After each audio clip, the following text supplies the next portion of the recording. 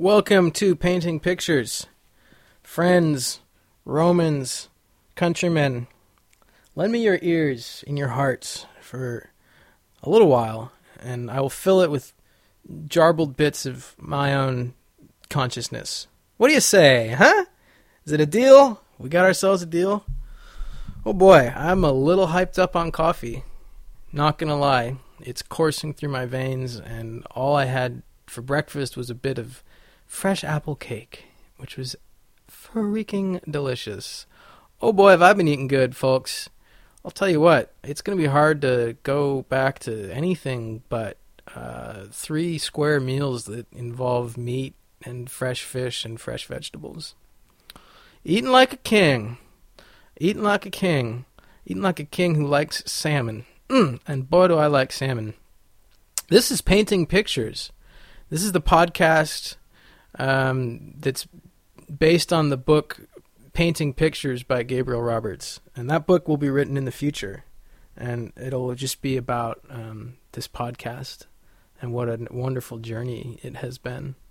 If you're listening to this in the future and you are interested in finding some work and learning about farming or fishing or hunting, please send me an email at gaberobertsart@gmail.com. I may have somewhere for you to go. You must be, here are the requirements. You must be open-minded. You must be conscious of your own energetic field. And by this I mean you can't be an energetic vampire. That's very important. Vampires are not invited to apply to this program. It's a very exclusive program. You can't be looking to suck life force from anybody else. You have to be sovereign in your own being. Okay? If you are, then on to the next requirement. You have to be... Oh gosh, this is a tough one. I haven't really thought about this one. You don't have to be, but ideally you're kind of able-bodied. You can do a little bit of work, and you're interested in using your body to do some work. I mean, maybe there'll be other opportunities for people in wheelchairs. I don't know. This is the future we're talking about, so I can't be totally sure. But here's my idea. I'm staying right now with this wonderful couple of people that have built over the last 38 years an incredible food forest in their yard on their property, and it has gotten bigger, and then recently they've begun to scale it back a little bit. It's a man and a woman. The man is an expert hunter and fisherman. The woman is an expert gardener, and I mean expert, and cook. They're both good cooks. And what happens as a result is there is this massive store of knowledge here. Knowledge. I mean, boy, you could spend a long time, say 38 years in this one place, and you would just maybe know as much as these two know about this place, about the bugs and the surroundings and the climate and the plants and the animals and their patterns. And my idea is that knowledge does not go to waste, does not disappear when they move on to the next phase of their lives. This place doesn't decay and fall apart and get totally scaled back and cut down and passed off to somebody who has no idea of the history and starts from square one. Let's start building on what we've learned as a species. What do you say, humans? Let's stop learning everything over again with each new cycle and each new generation. Let's start building on things a little bit. So my idea is that these wonderful people are not totally unique. I mean, of course they are totally unique, but there are other similar places all around the country and all around the world where people have been living for a long period of time, and season by season they have built up soil richness and biodiversity, and then they've built up an incredible knowledge. Why is that word so funny this morning? Knowledge. Incredible knowledge. Knowledge Knowledge. An incredible knowledge of the place and their surroundings. And my idea, if you let me get to the point, please, just settle down, stop thinking about the word knowledge for a second. And I'll tell you, my idea is that their place can become, and places like it, can host people like me, people that are young and full of energy and want to do some work and want to learn. And they can come, and they don't have to come and live here permanently and figure out a life here. They can come for 2 weeks during harvest season or during planting season or whenever, and they can do some work. And maybe they can get paid a little bit if the situation allows. Maybe the exchange can be as simple as the woofing formula where you're getting room and board. That's the idea. So I'm not like launching a new website about this. I know about these people, and I'm hopefully just going to learn about some more. And what I want to do is for people that have places like this and have places like this to think about making space for others to come. And probably they've already got it. But thinking about the type of work that they would want done and when they'd want it done and the type of people they'd want to come. And then for all the other people out there, think about where you want to go and what you want to learn. Do you want to learn woodworking? Do you want to learn, about herbs? And then it's just a matter of connecting the dots and bringing people together. And then also it's a question of these bits of property being converted into somehow some kind of a trust that is stipulated by the people that started it, of how they want it to be used and how it's best used. And that way it carries on and it gets built upon. And all the work that's gone into making this place so awesome is not lost. Is not for nothing. Okay, that's the idea. That's the grand idea of today's podcast. This is a solo episode. Sometimes I have guests that are willing to sit and talk to me and tolerate my rambunctiousness or my passiveness for a period of time. Today is not one of those days, or this week. And sometimes I just don't feel like doing it. Sometimes I'd rather just talk to you by myself, okay? Is that so bad?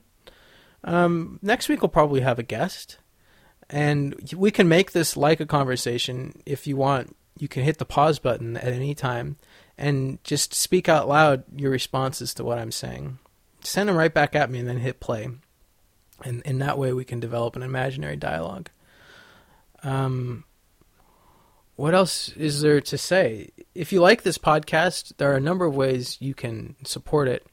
I'm going to keep doing it no matter what level of support I receive, because I find it therapeutic and fun. And I'm just going to keep putting it out there. But if you'd like to help it, I want it to get big, and I think it'll get way better and cooler the more people hear it. So what you can do is you can get out a piece of poster board and write painting pictures with Gabriel Roberts on it, and draw a picture of me, and then post that somewhere visible. Post it along the side of the road. Include the web address, perhaps a QR code that links to my website. That would be fantastic. If you don't want to do that, the most important thing is just to keep listening and send me your feedback, your honest feedback of your opinion of what you like and what you do not like. If there's certain things you want more of, tell me that, and we can make more. If you want less of something, you can tell me that too. And the email address is gaberobertsart@gmail.com.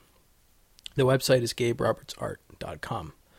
You can also, if you want to go a step further, subscribe to the podcast. If you're listening to this podcast and you haven't subscribed via iTunes, I don't know what you're doing, but that's really helpful and very simple. Just hit that subscribe button. And then if you want to take a step further, you can rate and review the podcast. And that's awesome. And that's going to happen one of these days. I have a feeling there are a few ratings and reviews out there. iTunes is just waiting for them to build up enough and then determine that I'm legitimate, and they'll post it. You can also donate to me in the podcast, and that'll help me continue to travel and connect with other people. That's about it. Boy, it sure is nice to have you here. Settle on down. Get yourself a cup of coffee, or not, because that'll make you pee. And listen in to this little solo nugget. This is my last day, or second to last day, up in Smith River, California. My summer loop is almost complete. I am tomorrow departing for Sacramento, California, that I left behind on the very end of May. So it's been quite a journey. Thanks for sharing it with me. And I'm excited about the next chapter. I don't really know exactly what it's going to be. All I know is I'm going back to Sacramento with a big packet of love and new vibes from the summer that I want to disseminate. I want to disseminate that shit all over Sacramento. I got a big load. I'm ready to spray it all over Sacktown and the Bay Area. So look out, folks. I'm coming. No pun intended. Woo! Woohoo! And then after that, I'm going to gather myself up. I'm going to do some picture framing and some probably more purging of things. I really do not need so many things. Get rid of some things. Drink a few delicious cups of coffee in the morning with my dad. Oh boy, I know he likes coffee. I know he's brewing that bulletproof coffee, and I'm ready to jump on that train. I'll tell you that. And maybe do a little gardening. Definitely do some gardening. For a couple people I know could use some gardening help. So I'm going to get down with that. Great time, I'm sure, to harvest big old tomatoes and peppers and cucumbers. And then probably ship off, folks. Probably ship off somewhere else. Don't see myself hanging in Sacktown that long. Anyhow, if you're in the Bay and in Sacramento and listening to this and you want to connect, the next few weeks is going to be the time to do it. So holler at your boy. All right, on to this podcast. You're great for sitting and listening to all this. Sorry if I'm a little hyper. These first couple segments were recorded early this morning when I was rather somber, and so it'll be a little quieter, and then I'm going to try to close with a song. Namaste.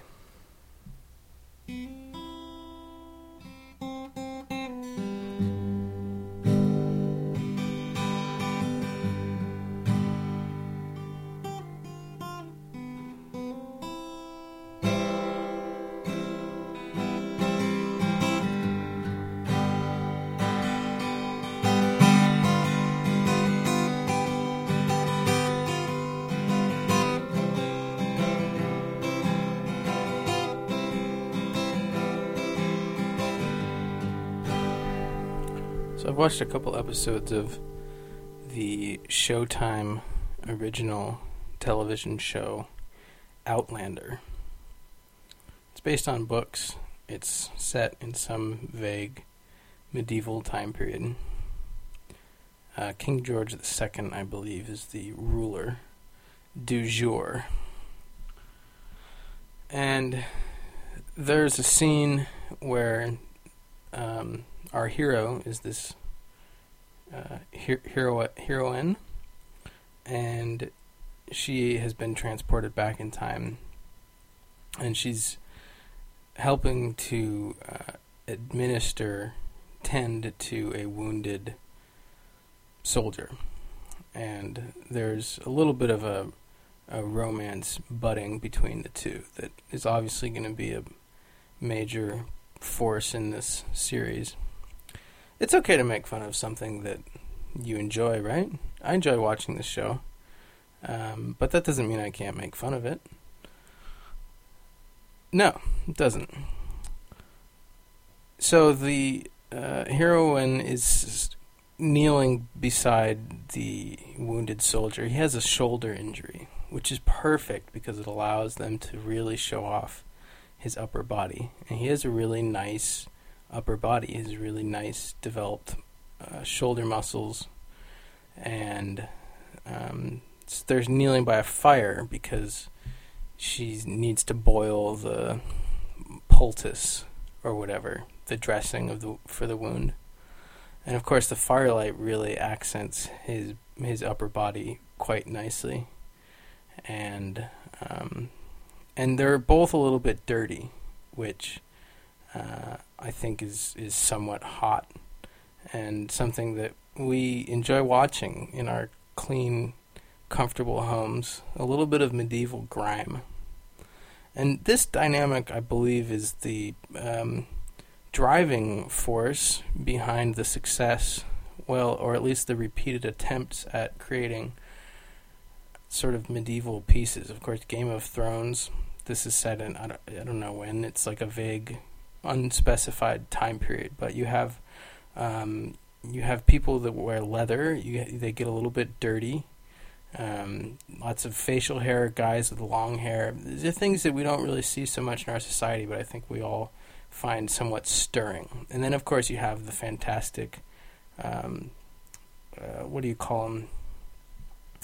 The push-up bra things that you cinch up, the bodices, the corsets. Now, corsets maybe didn't come along until much later, but in most series they find a way to fit them in, or just have the ladies clad in these ridiculous leather upper dresses that force their breasts upwards. It's a very popular aesthetic. Xena Warrior Princess was based on this. Who can forget Brad Pitt as Achilles? Now, of course, that's way pre-medieval, but it's like anything that's 500 to 1,000 years old, we can go ahead and just throw into this bucket. And we have the vague, sort of soft British accent that implies ancient history. And we have these wonderful scenes.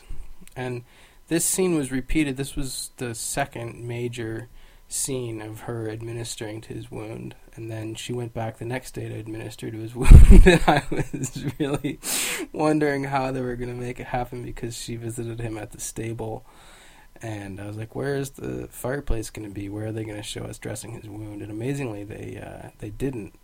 They missed that opportunity.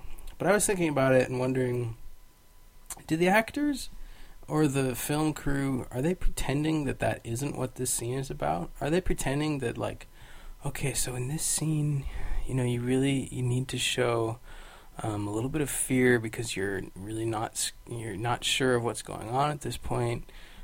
This is a really important moment in your character's development because she's showing compassion, and this is the way that she's going to win the trust of these people.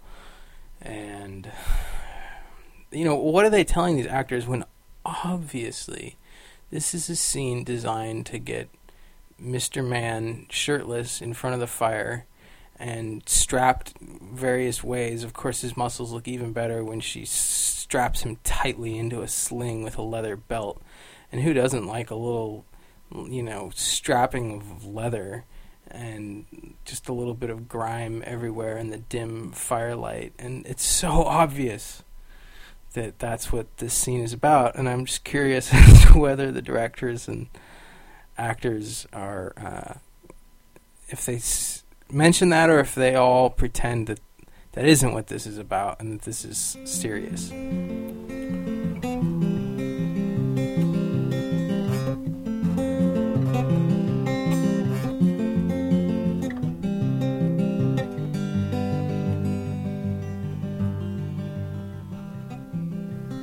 G'day, Mel here with your camping update. For those of you that aren't familiar with myself, I'm a camping expert from South Africa, and I've been camping in the outback of South Africa, the bush, across the country and in different parts of the world for coming up on 18 years now. So if there's anything that happens when you're camping, I reckon I know a thing or two about it. And today, what I want to talk to you about is carrots. Carrots are an excellent snack for camping. They store well, they don't require a lot of ice to stay cool and fresh. They're also fairly inexpensive, which, when you're camping, is always a treat.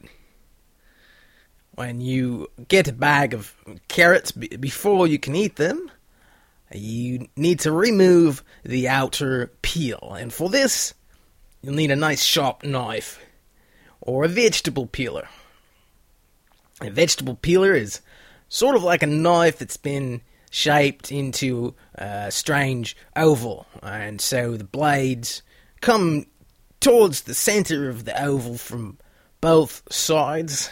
You can peel with your right hand, and then when that side of the blade gets dull, you can peel with your left hand. Or, as I like to practice, is to alternate between peeling with my right hand and my left hand.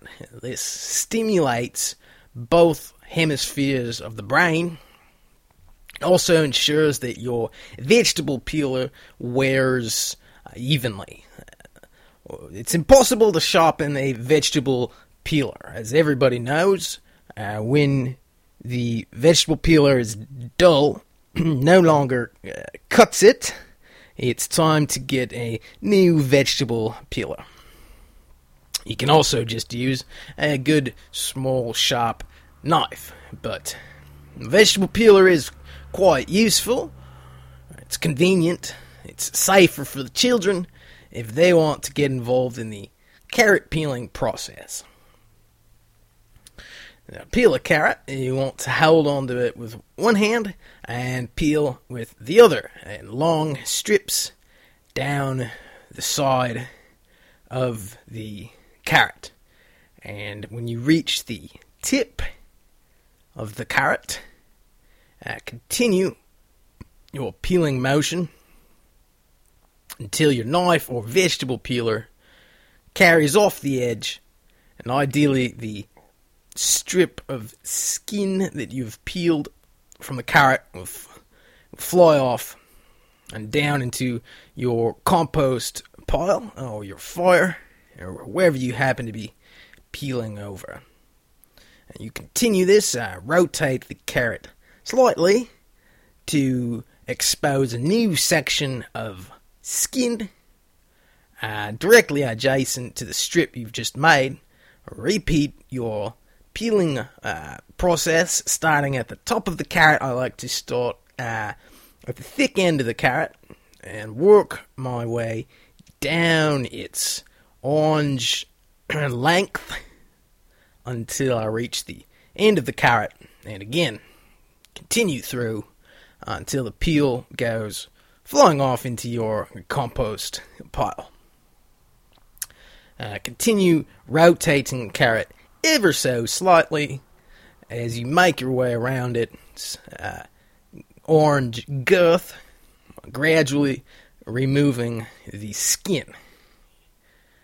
Once you've removed the skin, the last step is to chop off the ends of the carrot. Now, most importantly, you want to remove the thick end of the carrot, and that's where the actual plant emerges from the carrot, and that's the part you don't want to eat. So chop that off with your knife. This is when it's nice to have been using a knife and not a vegetable peeler, because you do not have to change implements. Then, finally, your carrot is left naked, peeled entirely. It's lost its thick end, and it's left with a small tip. Now, I like to remove this tip. Some people prefer a carrot that is uncut and retains its tip.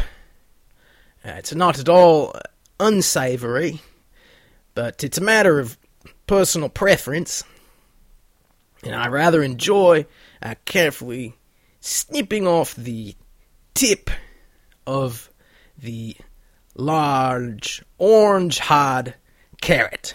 And you can do this however you like. You can use your knife.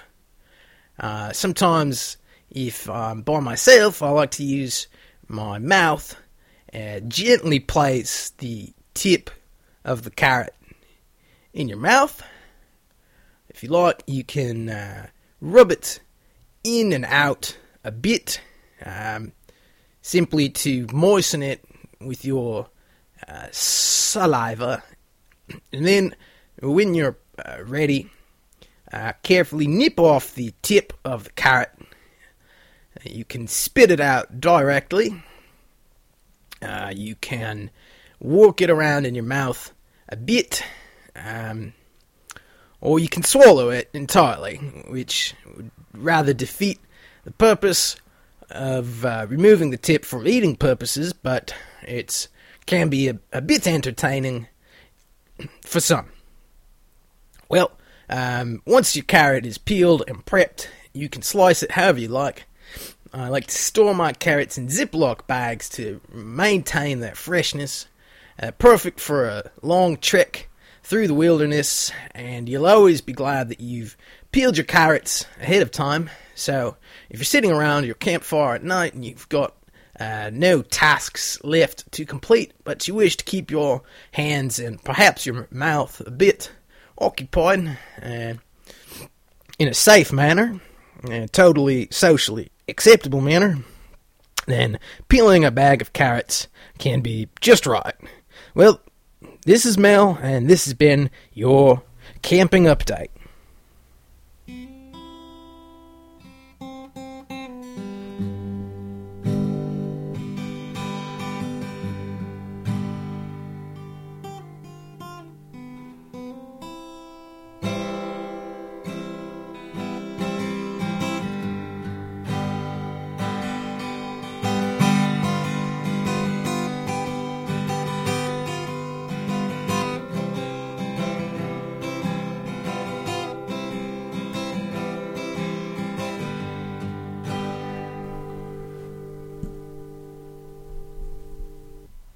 So, coffee, guys, coffee. Really dealing with some issues with coffee. Love coffee. Love coffee. Love it. Love the smell. I love the taste. I love to brew it really strong with honey and a little bit of half and half, which could just be called whole, right? But the problem with coffee is that it makes me have to pee so bad that my penis hurts really badly. My urethra, my urinary tract. Oh, God, does it hurt. And, well, it hurts when I don't pee right away, when I get the preliminary urge. And perhaps people that drink coffee regularly are in the exact same boat, and perhaps they just pee very often, but I refuse to be a frequent peer. I absolutely refuse to do it. That's just a road I'm not willing to go down. I think that it's so important to me that I can go through my day without having frequent interruptions. And also the whole, it's one thing if you're, well, it's just not all around. Having to go to the bathroom is a pain it's pain. What if the bathroom's upstairs? Or what if you get pee on your shirt? All right, these are real issues, and they are a risk you take every time you need to evacuate your urine. So I just don't want to go down that road, and so when I drink coffee, I get the urge to pee pretty quickly, and so I just hold off. I say, no, body, no. I know you have enough room in there. I know your bladder has plenty of room. You don't need to pee right now, so we're just going to hold it. And so I hold it, and, it's a little uncomfortable, but usually it subsides, and then it'll come back again, and again I'll be like, no. And I feel like I'm perhaps preventing some decline into frequent peeing by holding the line, and forcing myself to not pee. But it's miserable, and I'm for one cup of coffee, this can happen from one strong cup of coffee. Not even like sitting down and like I like to do sometimes and enjoying an entire French press pot of coffee to myself. I love that. Really just settling in and drinking cup after cup after cup of coffee. and even like getting all the way down to the last one, and you would think that maybe it's not that hot anymore, maybe you wouldn't drink it, maybe it's got a lot of grounds in it, but saying yes to that last cup and dosing it up, taking the time to get down the honey and get out the half and half and stir it together and drinking it. And it's like the damn coffee, it's like before I'm actually appreciating the cup of coffee, it's done and it's gone, especially when it's only one cup of coffee. It goes so quickly, it gets cool. And then for the rest of the day, I'm in misery because I refuse to pee when I first need to pee, which, relieves it. It works. But I don't want to go down that road, and so I force myself to hang on, and boy, does it get bad. And I've been doing the little dance. I was in Coeur d'Alene, Idaho, and I found a place to park, and I'd been driving, and I had drank coffee in the morning at the campsite and hadn't stopped yet, and this is my first stop, and I didn't really have to pee until it's like your body recognizes that the opportunity for evacuation is approaching, and it gets excited, and it decides to just prep and start sending things down the chute. And then I really had to pee as soon as I pulled over into this little parking lot by the lake. And I got out of the car and I saw a public restroom, and I walked to it. And outside is this guy, and he is definitely on his way to the bathroom, but he, I believe, was checking his phone, and he was paused on the walkway a few feet from the bathroom, sort of looking at his phone, taking a half step, looking at his phone, taking a half step. And I had the urge to blow right past him into the bathroom, but my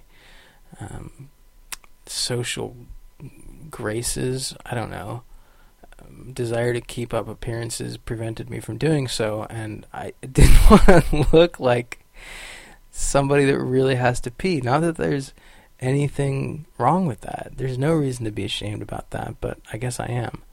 It's apparently a big part of my identity is never having to be really urgently needing to use the bathroom.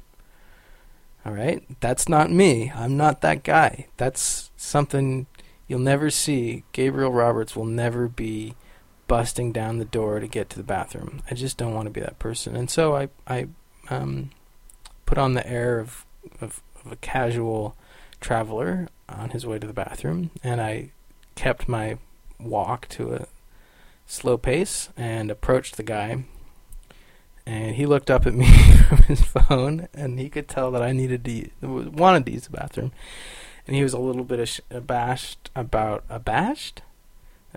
He wasn't ashamed. I don't know. He put away his phone and went for the bathroom and said, like, I'll be quick. So I guess some urgency was projecting from my person. And I said, oh, take your time. I didn't really say that. I said, okay. And he went into the bathroom, and then I proceeded to boogie outside the bathroom by the lake. Like, I was dancing. I was doing the Pete dance. I was swinging my legs. I was jumping up and down. I did not place my hand on the outside of my crotch like a young child, but I was close to it. And in those moments, it crosses your mind, like, how far can I push this? What will happen? At what point will I pee myself? And what will that feel like? And I imagine that it'll feel terrible at first, and then really, really good. He got out of the bathroom and engaged me in conversation, that prick, if you can imagine. He asked me, he saw my California plates, he had seen me pull up, I guess, and he wanted to know what I was doing. I told him, and I don't know, I somehow, I guess, contained my urgency. I had to pee so bad. I recall sort of shifting stances multiple times, like quickly in our brief 2-minute conversation, like, oh, left foot forward. Oh, I'm just going to stand now with my right foot forward. And he didn't really pick up on it, but I could have, if I hadn't had to pee, I probably could have talked to the guy for 10 minutes easily.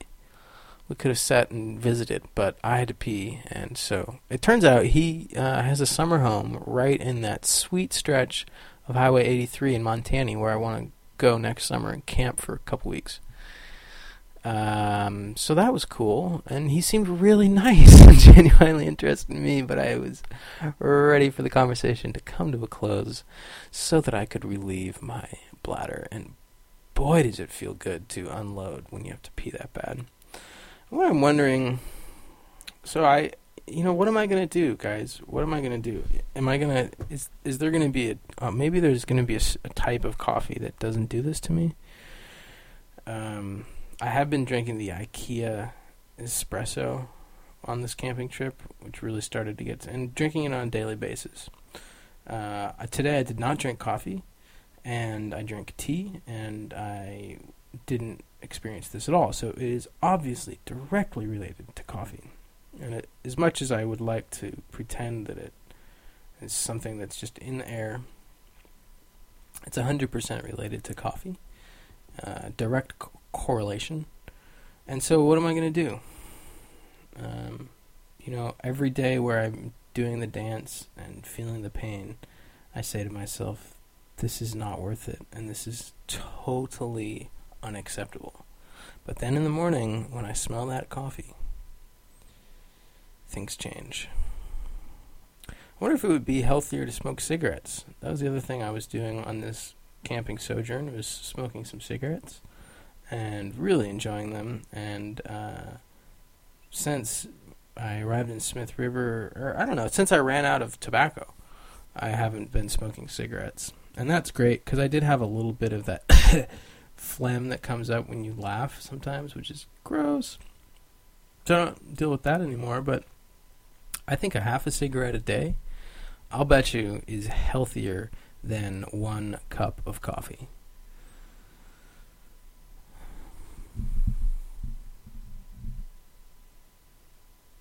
But I'd rather drink coffee, I think, because it's so good. So freaking good.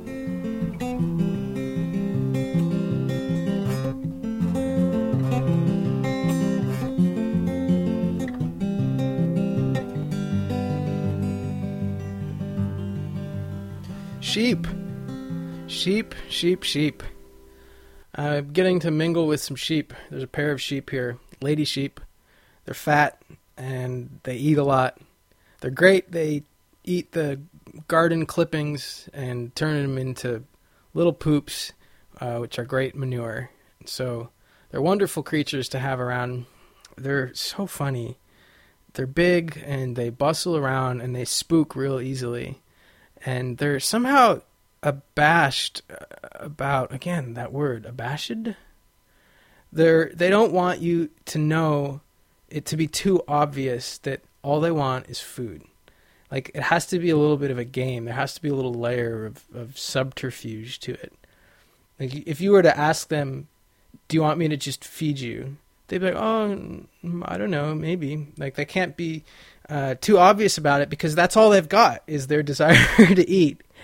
And they can't lay it out too obviously, too plainly. I guess humans are similar. They often will hide their true intentions because they will feel too vulnerable if it's out there. For example, today I was clipping back some berry bushes, which the sheep really like, and they were watching me from the other side of the fence, both of them right there, right up against the fence, looking at me. And I was talking to them a little bit and saying, oh, you want the berry bush, and one berry bush branch, the berry bush branch, berry bush branch. I guess that's not a tongue twister. I clipped, and I just sort of laid it over the fence and went back to clipping, and they came up and they nibbled away at it and definitely were enjoying it. And then I came back, and they were braying at me, like calling for food. And I stuck out another one, and I guess maybe I stuck it out too quickly or something, but they both just turned and bolted away. Went running off. And I know they wanted it. I know there was nothing they wanted more than that sweet berry bush branch. but they couldn't let it be too obvious. You know, they can't lay it all out there for you. Same thing with cats. I hope I didn't tell this story already on the podcast. There's Tomatoes, the cat, back at Elsewhere, and he wanted to get into my little house all the time, the gingerbread house. I feel like I did tell this story. But when I finally, one evening, opened the door for him, and I was inviting a bunch of other people into the house, and he wanted to come clambering in, and at first I shut him out, and then I was like, oh, all right, everyone else is in here, you can come in this once, and I opened the door again for him. Well, then he held his head up and sort of pranced off, like, oh, no, I wasn't trying to get in there. What is it? Why can't we be open about what we want? Just say what you want. Sheep, cats, people, come out with it. So what if it makes you vulnerable? It's good. Let's just cut the bullshit and cut to the chase. Say what we want. I want coffee. I want coffee every morning, and I want it to not make me have to pee. Sheep, I don't know about sheep. I don't know how smart they are. They seem pretty dumb to me. I feel bad laughing at them, but I can't help myself. They're silly. They're silly, bustling, chubby little girls that just want to eat. And I guess I should love them. Does comfort breed gluttony? That's the other thing I was wondering. Is that where all organisms trend to when they have every need met? Do they simply seek satisfaction in satiating their desires? I guess that's when you get to be completely comfortable, that's all that remains, is the satisfaction of eating a good meal, or someone else was talking about on a podcast, taking a good poop or having a good pee. It's those little pleasures, simple pleasures of feeding your body and your bodily functions. That's kind of gross, but I think that's where we all head. That's certainly what happens with dogs and sheep. These sheep are pretty much just on a one-track mind here, and it's all about apples and berry bushes. And they go for the freshest stuff in the bunch. They have huge piles, because I've been doing so much clipping, they have huge piles of food in their field. And yet, when I go out in the morning to pick berries, they will bray at me incessantly because they want me to bring them more food. And they just want that little thrill of the new food coming in so they can go up and fight each other to get to the fresh stuff first. When they have all this food sitting there in a pile, they're probably totally full because they also have just grass to eat. But that's all they have to live for at this point, is the excitement of a fresh batch of leaves. I guess I hope I don't get to that point. It's like my grandpa in his later days. He just lived for sugar, sugar and coffee, and God bless him. There wasn't much else that really tripped his trigger, and I guess that's, at a certain point, you get down to the basics of it. Your life is comfortable enough where that's all you got. Did you hear him? That was a sheep. Actually, that might have been a cow. Sheep!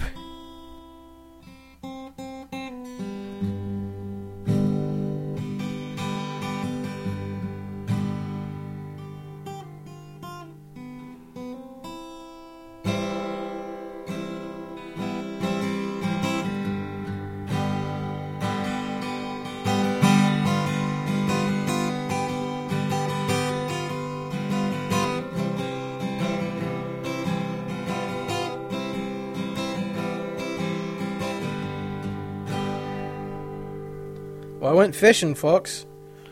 I went fishing on the Klamath River. Got up at 4:30 a.m. to take the 40-minute drive up there with my friend who's hosting here.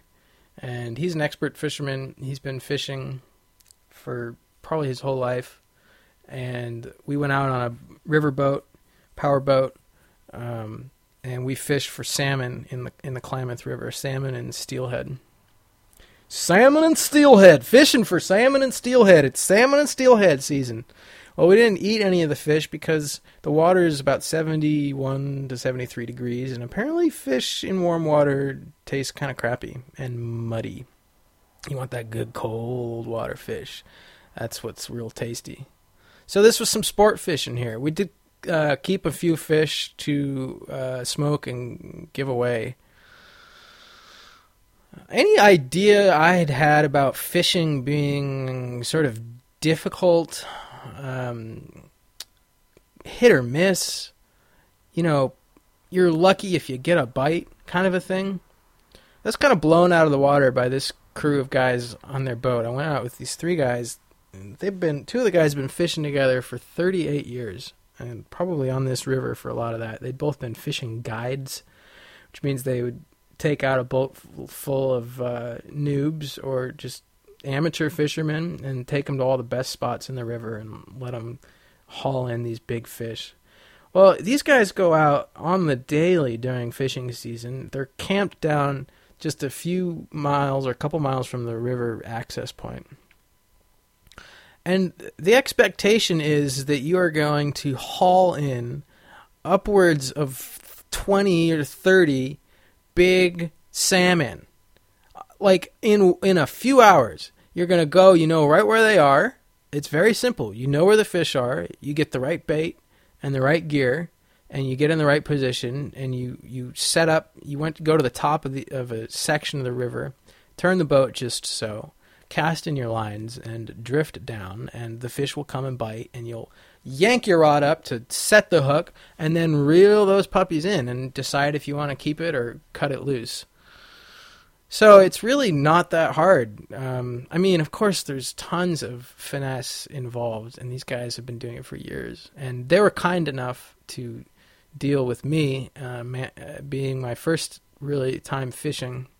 It took me a while to get the hang of casting, and I was kind of nervous about messing up their day of fishing, which led to some trouble with the casting, and sometimes I'd cast over into their spots, and I'd be late casting, so they'd have to wait on me. Ideally, you want to all cast in a row, so the 4 of us would be in the boat, facing upstream and drifting backwards downstream, and would go 1, 2, 3, 4, plunk, plunk, plunk, plunk, and you want to plunk your line just at the right spacing to give the next people in line the right spacing. But it always took me longer than I wanted to get ready to cast, and then they'd be like, "Oh, go ahead, Gabe, cast, Gabe, it's your turn, cast, Gabe, cast." And I'd be like, I'm trying, and then the very simple act of casting, which really is not that hard. It's just about releasing at the top of the arc and sending it out in a straight line. Became difficult when I was hurried, and I would sometimes cast right into the water right down there. And anyway, they were very kind and generous, and even allowed me. The one guy hooked a big one, and he passed the rod right off to me, so I got to fight it and pull it in. And we kept it, and it was like probably a 20-pound fish, and it was 84 centimeters long. A real beauty of a salmon. So, right, and I guess when it gets hot down in that river, the guys will go out, and it's not uncommon for them to haul in 50 fish. 50 fish. I don't know what you do with all that fish. But basically all my ideas of like, the fish are running out, and fishing's really hard, and you're lucky if you catch one. No. Every summer there are hordes of fishermen out on these rivers, and they're just pulling them out like it's no big deal. So, and I guess you gotta have the right equipment, you gotta get a good boat, but it was fun, and it's probably gonna be hard for me to go back to any kind of other fishing where I'm out there for hours, and I'm lucky to pull in a little fish. I do want to proudly announce that I struck or hauled in my own fish. That was the one that the other guy had hooked and passed over to me. I hooked my own fish later in the day and pulled it in. Let it go because it was, maybe 2 feet long. Maybe not that long. Maybe 18 inches, something like that. But not big enough to keep. But I was pretty excited about that. And who knows, maybe I'll get to fish some more down the line and fish in cold waters and keep them and eat them. Yeah, fishing.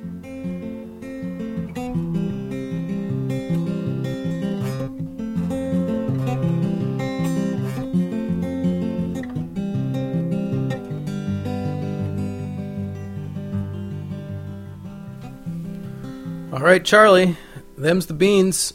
You've heard it here. The number one sauce pot in the whole flower kingdom. That's Painting Pictures with Gabriel Roberts, and you are the delightful person that picks up the other end of the deal. I lay it down, I write the check, you cash it in, baby. I'm so grateful. I hope you're swimming in some love, or deep in depression, because, you know, it's all part of the sweet stuff of life. And go ahead and admit it to yourself that you like the pain just a little bit. Gosh, if you haven't listened to the Duncan Trussell Family Hour podcast, it's a hell of a podcast, and I'd say it's even better than this one. The other great one out there is called Twisting the Wind with Johnny Pemberton. If you're looking for more podcast fun, check those out. I have links to them on my website at GabeRobertsArt.com. If you have any questions for me, email GabeRobertsArt@gmail.com. Thanks for listening. I'm going to leave you with a song. It's a sweet old song. This is a cover of the White Stripes version. It's called We Are Gonna Be Friends. Until next time. Mwah! Fall is here, hear the yell, back to school, ring the bell, brand new shoes and walking blues, climb the fence, book and pens, I can tell that we are gonna be friends. Yes, I can tell that we are gonna be friends. Walk with me, Susie Lee, through the park and by the tree. We will rest upon the ground and look at all the bugs we found. Safely walk to school without a sound. Safely walk to school without a sound. Well, here we are, no one else. We walk to school all by ourselves. There's dirt on our uniforms from chasing all the ants and worms. We clean up and now it's time to learn. We clean up and now it's time to learn. Numbers, letters, learn to spell, nouns and books and show and tell. At playtime we will throw the ball back to class through the hall. Teacher marks our height against the wall. Teacher marks our height against the wall. We don't notice any time pass. We don't notice anything. We sit side by side in every class. The teacher thinks that I sound funny, but she likes it when you sing. Tonight I dream while I'm in bed, while silly thoughts go through my head of the bugs and alphabets. And when I wake tomorrow I'll bet that you and I will walk together again. 'Cause I can tell that we are gonna be friends. Yes, I can tell that we are gonna be friends.